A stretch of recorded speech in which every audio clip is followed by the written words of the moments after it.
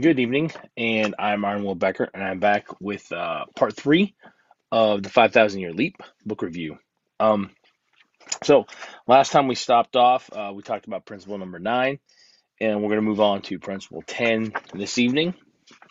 Principle 10 is the God given right to govern is vested in the sovereign authority of the whole people. And this is a concept that um, was really espoused in the Declaration of Independence. And with those opening lines of We the People.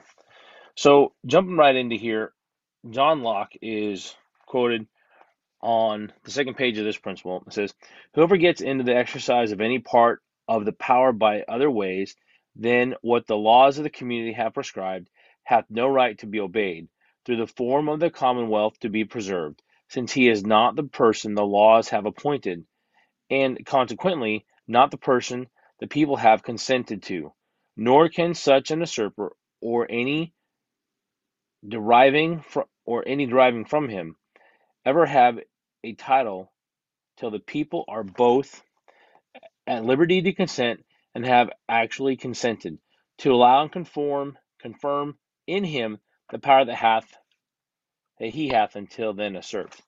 So there's a whole purpose or whole power according to the founders and John Locke and some of the early philosophers that wrote about this, that the power to represent the people is given by the consent of the vote. And if it's not done according to that consent, if it's not upheld, then that person has no right to that seat in office. Um, Alexander Hamilton went on to say that the fabric of American empire ought to rest on the solid basis of the consent of the people. The streams of national power ought to flow immediately from the pure original fountain of all legitimate authority. And this all comes out of the the idea and concept we are we are empowered by God to run our own lives, to be responsible for who we are, for the choices that we make. And this really is going to be this short. James Madison goes on to say that these gentlemen must here be reminded of their error. They must be told that the ultimate authority, whenever, wherever the derivative may be found, resides in the people alone. And that is just that simple. Um, it was always meant and intended according to the Anglo-Saxon law that spawned into English law and that was carried forth to the Americas, is that the people have the right to choose their rulers, and it should not be obstructed or um, uh,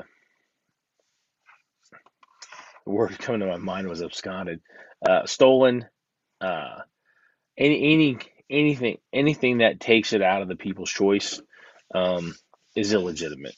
So, principle number 11: the majority of the people may alter or abolish a government which has become tyrannical.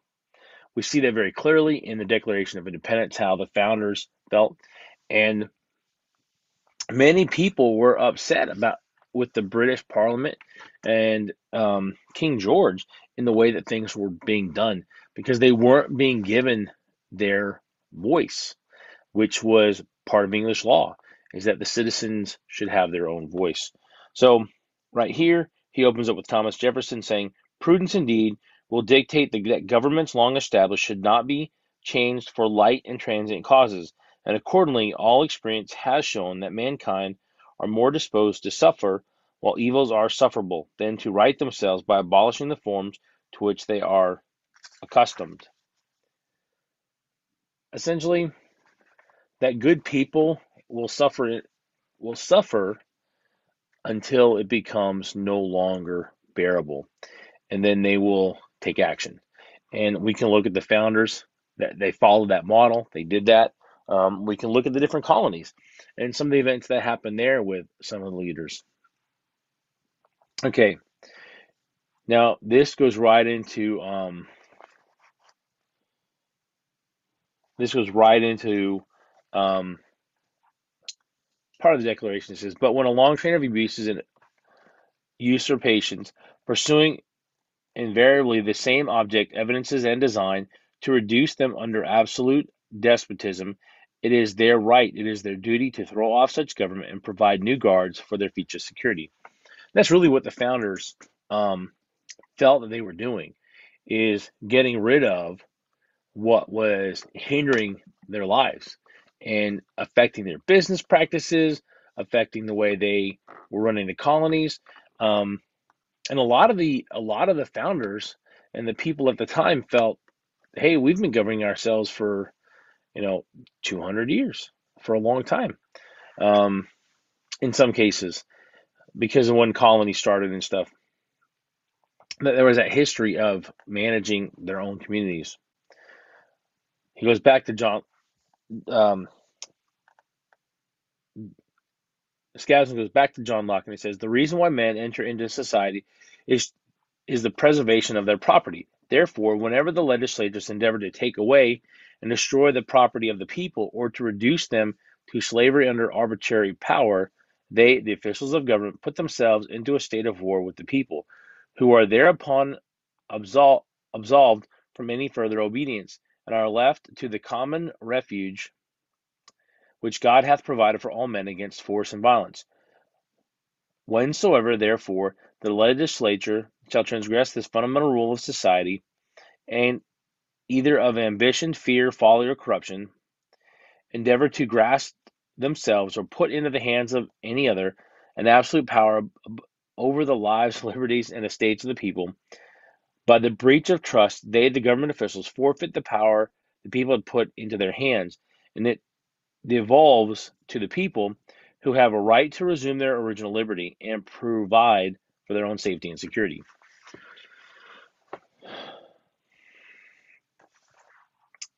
So, what John Locke is kind of saying here for us is that when our representatives are no longer representing us and they're creating a law that separates them from the rest of the American people, that those representatives are wrong. They're out of line, and it is not it's not conductive to a free society um, when that starts to happen. And one of the things that they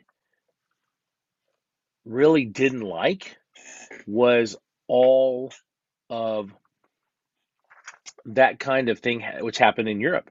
The king gave special favors to um, certain nobles because whatever reason they did a favor. There was just a lot of the special deals is what I'm going for that were not acceptable to the founders. Um, and they really tried to make public service just that, a service, where a person would come in and they would give their time, and sometimes to their own financial detriment, but they came in and they served. They brought in their good ideas, they brought in the values, and they did their best for the country. And that's something that I struggle to see in today's day and age. All right, principle number 12. The United States of America shall be a republic. And you hear a lot of times, I should say, actually, probably since I was in high school at least, that America's a democracy, America's a democracy. Well, it's not a democracy. It's a representative republic. And the big difference is that democracy is everyone gets a say, and that's how laws are passed, versus a republic where people are selected to represent the people and work for their benefit and for the benefit of the society at whole. He goes on to say that democracies have ever been spectacles of turbulence and contention. have ever been found incompatible with personal security or the rights of property, and have in general been as short in their lives as they have been violent in their deaths. A republic, by which I mean a government in which the scheme of representation takes place, opens a different prospect and promises the cure for which we are seeking. And that's Madison writing, trying to explain what the difference is and why they felt so strongly about this this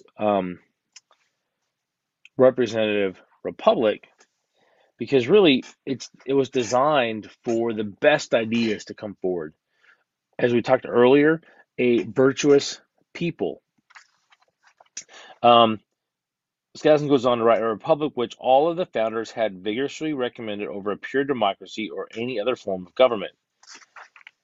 They had the opportunity to see so much through history, to read and study, and to seek understanding from discussions, from reading material, um, all of that stuff, all of those writings from the philosophers of the Enlightenment forward, um, really helped to feed the way that they looked at things and processed things. They had the writings of Marcus Aurelius, a Stoic, who had certain ideas that influenced them about things, about how they should act or behave. Cincinnati is the city. Cincinnati is named after a Roman general, Cincinnatus, who, when he was called to lead, he went back to being a farmer again. Um, and that was something that the founders really admired in Cincinnatus, because they saw he could have taken power. And a lot of the founders saw George Washington in this light, because he didn't want to be at center stage. But the events that happened, and the founders saw him as the kind of person that would lead with integrity, and therefore they valued having him uh, lead, because they knew he would not go on to be a dictator, that he would give up power when the time was done. And he set a great precedent. All right, Principle 13, a constitution should be structured to permanently protect the people from the human frailties of their rulers. So we open with I should say he opens with Alexander Hamilton, because that's who Skousen's quoting. For it is a truth with the experience of all ages has which the experience of all ages has attested, that the people are commonly most in danger when the means of injuring their rights are in the possession of those toward whom they entertain the least suspicion. Um, Straightforward in the way I look at things is those that are elected to be representatives should be putting their best foot forward, should be people that we can trust. Thomas Jefferson gets quoted here. It says, it would be a dangerous delusion were a confidence in the men of our choice to silence our fears for the safety of our rights. That confidence is everywhere the parent of despotism. Free government is founded in jealousy and not in confidence. It is jealousy and not confidence which prescribes limited constitutions to bind down those who we are obliged to trust with power. But our Constitution has accordingly fixed the limits to which, and no further, our confidence may go. The Constitution was written to limit the power of federal government, because the founders saw that the people are the ultimate rulers, because they are the smallest minority is the individual. George Washington goes on to say that government is not reason, it is not eloquence, it is force. Like fire, it is a dangerous servant and a fearful master. And You can look for cases on your own if you want to look at where things did not go very well, um, from minor to other major things. Right. He goes on to say from Madison that if angels were to govern men, neither external or internal controls on government would be necessary. But lacking these, in framing a government which is to be administered by men over men, the great difficulty lies in this. You must first enable the government to control the governed, and in the next place oblige it to control itself. All right. He goes on to say that the real genius of the Constitution, it was designed to control something which has not changed and will not change, namely human nature. And that was the intent, to put limitations and restrictions on those who were serving as representatives to protect the people, protect our rights, rights that the Anglo-Saxons and the Hebrews saw as given by God to individuals before there was a government established in any form or shape. All right, principle 14, life and liberty are secure only so long as the right of property is secure. And right in here, he jumps into John Locke. But because dominion means control and control requires exclusiveness, private rights and property become an inescapable necessity or an inherent aspect of subduing the earth and bringing it under dominion. So something that I have been thinking about, uh, probably for a couple years, is about property rights. Uh, if you pay for land, why do you pay taxes on it if you're supposed to own it? Um, I, I understand those taxes go to pay for things, but for a long time there were no property taxes long term, and those taxes have affected family farms and other things the family worked hard for that then had to be sold to pay those taxes. All right. He goes on to note that without property rights, four things would occur. Note that if property rights did not exist, four things would occur which would completely frustrate the Creator's command to multiply and replenish the earth and subdue it and bring it under dominion, which goes back to the Old Testament. Number one is one experience like the above would tend to completely destroy the incentive of an industrious person to develop and improve any more property. If you're going to lose the right to improve it, why would you work on it? A good example of that would be the farms, the collectivism farms under Soviet rule, um, during the Cold War time period, in the World War II, in the Cold War, some of that stuff there. Number two, the industrious individual would also be deprived of the fruits of his labor. So if you own the cow, you milk the cow, you sell the milk, you own that. That's yours. Um, you plant an orchard, then you harvest the fruit from the orchard. That's your property. You own that. You know, those are the kind of things that, in this most simplistic way, but also intellectual property. Um, the idea with the original idea with patents was that there was a limited time where you could have a patent on things, and then they saw that if you release the patent, then other people could take that and make improvements upon that design. Personally, that's a whole other side thing. All right, number three, marauding bands would even be tempted to go about the country confiscating by force and violence the good things which others had frugally and painstakingly provided. We see it in the case of armies all the time. Throughout the Middle Ages, they would just take the provisions, um, the food right off somebody's farm, um, as they were going about. Number four, mankind would be impelled to remain on a bare substance level of hand-to-mouth survival because the accumulation of anything would invite attack. And you look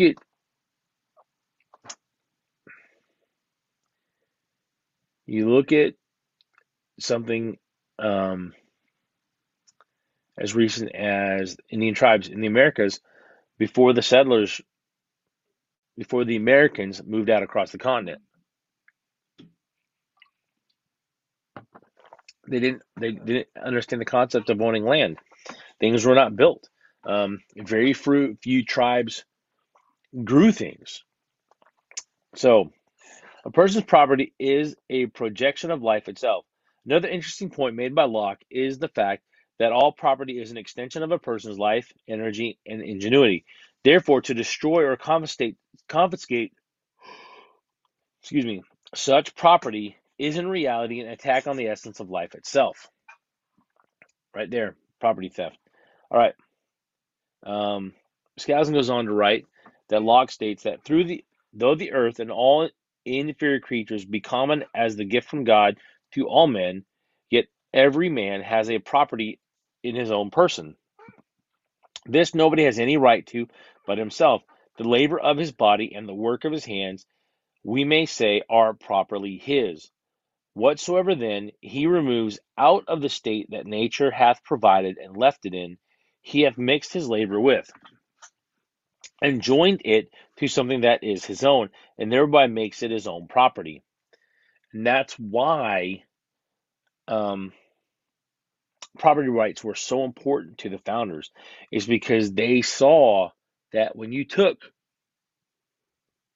excuse me, something from the natural state and improved upon it, that you invested then into that time, energy, um, whatever, whatever it may be, that you were investing into that. All right. So Locke answers the question, how is ownership acquired? And the laborer added something to them, the acorns or the apples, more than nature, the common mother of all, had done, and so they became his private property. And will any of one say he had no right to the acorns or apples, and thus he appropriated because he had not the consent of all mankind to make them his? If such a consent as that was necessary, the man would have starved, notwithstanding the plenty God has given him. It is the taking any part of that is common, and removing it out of the state nature leaves it in, which begins the property, without which the common gift of God is of no use. So the work, the energy that we put into something makes it ours. The land that we have here, that on this little plot of land that we live on, we've put in a garden. We're looking at some bushes, some blueberry bushes. We're looking at possibly doing some fruit trees. Therefore, not only do I own the property, but I'm also investing in it and improving it for future. All right. The Justice George Sutherland of the U.S. Supreme Court once told the New York State Bar Association, "It is not the right of property which is protected, but the right, uh, but the right." Hold on a second. It's not the right of property which is protected, but the right to property. Property per se has no rights, but the individual, the man, has three great rights, equally sacred and arbitrarily inference: the right to his life, the right to liberty, and the right to his property. The three rights are so bound together as to be essentially one right. To give a man his life but deny him his liberty is to take from him all that makes his life worth living. To give him his liberty, but to take from him the property which is the fruit and badge of his liberty, is to still leave him a slave. Abraham Lincoln goes on to say that property is the fruit of labor. Property is desirable. It is good. It is a positive good in the world. That some should be rich shows that others may become rich, and hence is just encouragement to industry and enterprise. Let not him who is houseless pull down the house of another, but let him work diligently to build one for himself, thus by example assuring that his own shall be safe from violence. I take it that it is the best for all to leave each man free to acquire property as fast as he can. Some will get wealthy. I don't believe in a law to prevent a man from getting rich. It would do more harm than good.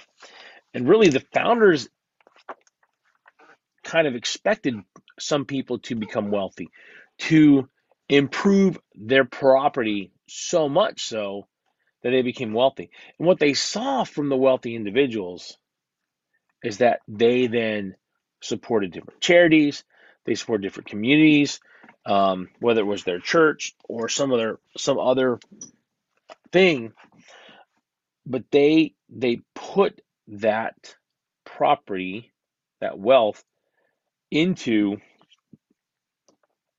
just causes that they felt just and they wanted to support. And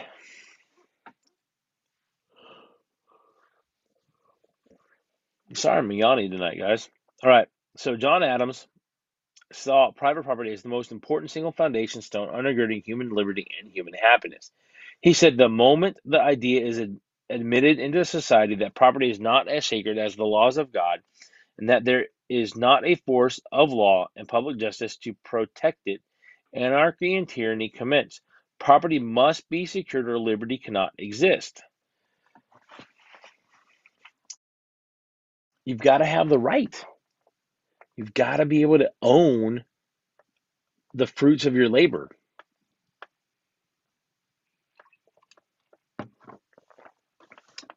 You have to be able to own the fruits of your labor. And that is essentially what this principle is all about. Is about complete ownership of your property. And for you to do with it as you will, again, the caveat being as long as you're not harming others. All right. In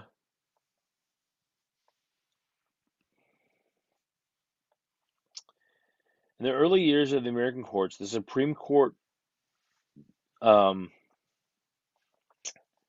protected the citizens, but after 1936, the Supreme Court began to arbitrarily distort the meaning of the General Welfare Clause, which is in the Constitution and is also kind of, I want to say, re-emphasized in the 10th article of the Bill of Rights. All right, so before 1936, the Supreme Court said that no man would become a member of a community in which he could not enjoy the fruits of his honest labor and industry. The preservation of property, then, is a primary object of the social compact. The legislature, therefore, had no authority to make an act divesting one citizen of his free hold, investing it in another, without a just compensation. It is inconsistent with the principles of reason, justice, and moral rectitude. It is incompatible with the comfort, peace, and happiness of mankind. It is contrary to the principles of social alliance in every free government. And lastly, it is contrary to the letter and spirit of the Constitution. They saw,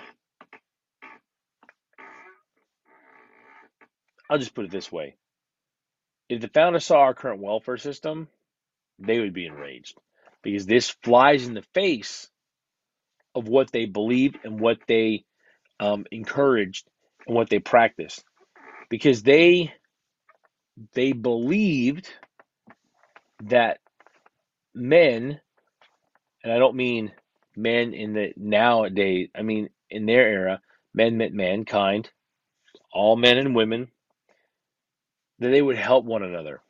And there was a genuine trust in the Americas up into the 1900s. Um, and there was a responsibility and a duty kind of built into the way we thought that if you were wealthy, then it was your obligation of your own free will and choice to give back to your community. Whether that was locally or on a national scale, that was completely up to the individual.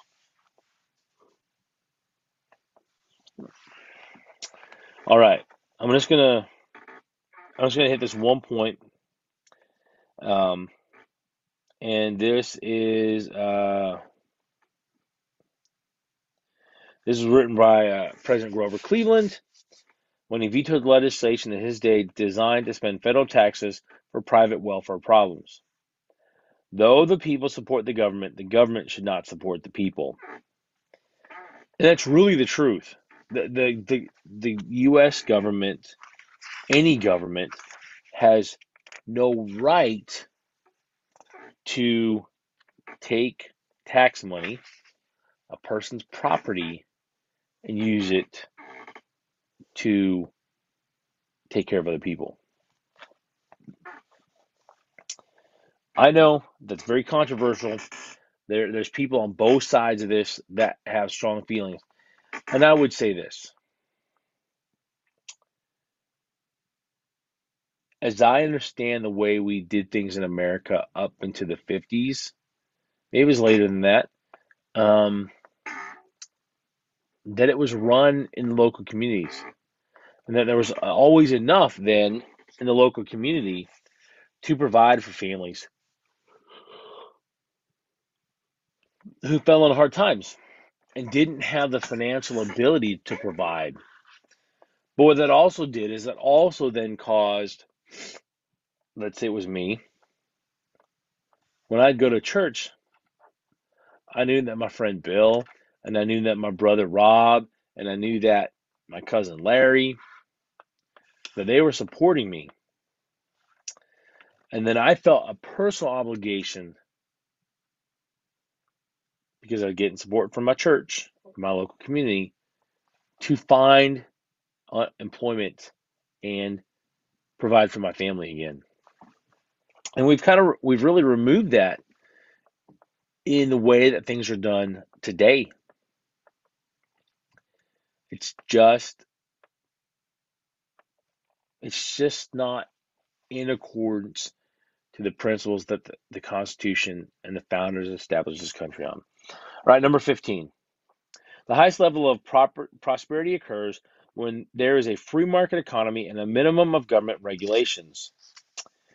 Um, in 1776, there was a book called The Wealth of Nations that came out by a man named Adam Smith, who was a Scottish professor. And there was kind of um, there's kind of four things that free markets kind of stand on, according to Adam Smith: the freedom to try, the freedom to buy, the freedom to sell, and the freedom to fail. Yeah, I know that last one isn't very popular, but it really is important that people win, lose, or fail based on their work. Um, I really cringe when I hear things like, "Oh, they're too big to fail." Guys, that's not how that works. That's not how it was ever supposed to work. And the the whole intent of a true free market is to allow the people to dictate. And artificial price measures and things, dude, I know this is a ball of wax, okay? So, but let me just go on here. Thomas Jefferson: if the American people ever allow the banks to control the issuance of their currency, first by inflation and then by deflation, the banks and corporations that will grow up around them will deprive the people of all their property until their children will wake up homeless on the continent their fathers occupied. The issuing power of money should be taken from the banks and restored to Congress and the people to whom it belongs. All right.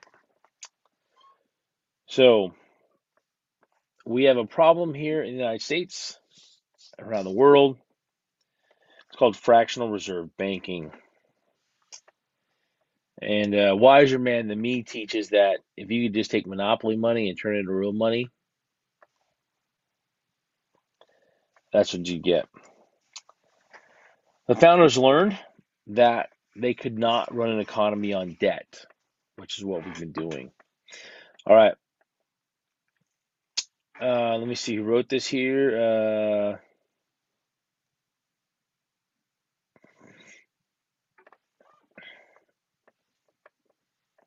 All right. This is from an editorial from the London Times. If that mischievous financial policy, which had its origin in the North American Republic during the late war of that century, the Civil War, should become inundated down to a fixture, then that government will furnish its own money without cost. It will pay off its debts and be without debt. It will have all the money necessary to carry on its commerce. It will become prosperous beyond precedent in the history of the civilized governments of the world. The brains and the wealth of all countries will go to North America. That government must be destroyed, or it will destroy every monarchy on the globe. Going on, Jefferson says that we are overdone with banking institutions, which have banished the precious metals and substituted a more fluctuating and unsafe medium. These have withdrawn capital from useful improvements and employments to nourish idleness. These are evils more easily to be deplored than remedied. So we were warned. The founders knew that you it's not wise to print money and just print more than you can back up with hard currency or specie, or use a little more common gold or silver.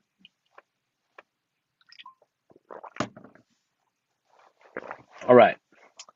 16th principle. The government should be separated into three branches: legislative, executive, and judicial.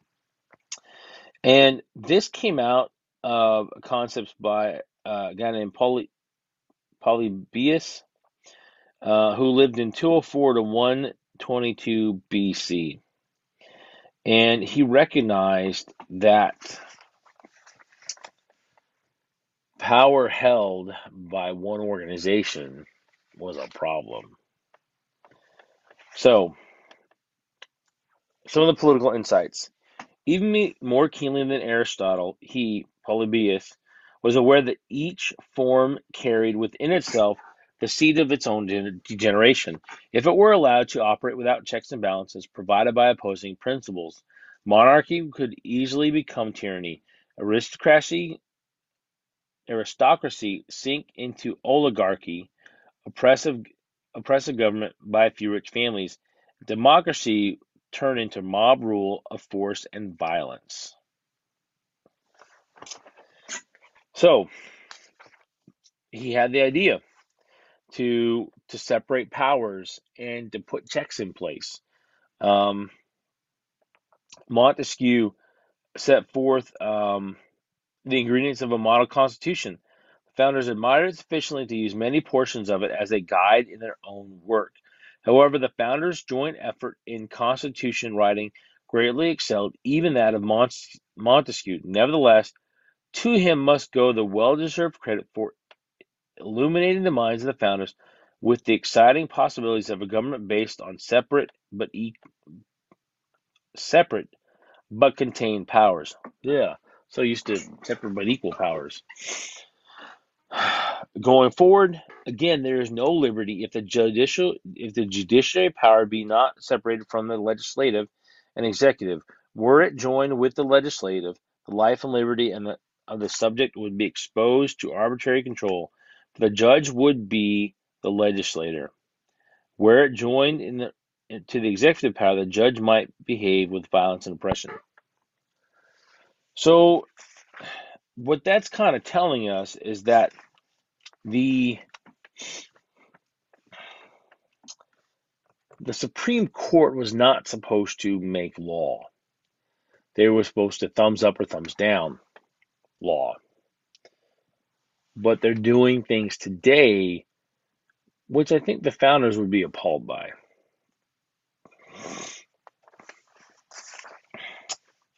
In ending this principle, He quotes Ben Franklin: "The Constitution of the United States, with the separation of powers, was as perfect as man could be expected to produce. He urged all the members of the Constitution to sign it, the convention to sign it, so that it would have unanimous support. John Adams said it was his aspiration to see rising in America an empire of liberty, and the prospect of 200 or 300 million of free men without one noble or king among them." So we're going to stick a fork in it there for tonight. But understand that the founders were laying out the best ideas that had been collected and thought about and worked on for thousands of years. At least about 2,000 years, give or take. And really, as a Christian, definitely see this as divine providence, God's hand in the creation of this country. I'm completely biased. It's part of my theology, and it's also I'm an American, so it's part of my belief in my country. Guys, thanks for joining me tonight. If you enjoy this video, please like and share it. If you are looking for someone to help level up your leadership skills, that's what we do at Turning Leaf Solutions, and you can connect with me through turningleafs.com. There's a Calendly item there where you can click for a 30-minute appointment to see if we'd be a good fit. I got to tell you that I'm a strong believer in the individual leading themselves, and that is kind of the core, or a core, of this great nation, is that people would lead themselves and make wise choices that would benefit them and their families. My friends, thank you so much for spending time with me. Hope you guys go out and make it a great weekend, because it's only 26 minutes or 36 minutes till Friday. So, all right, take care. Thanks again.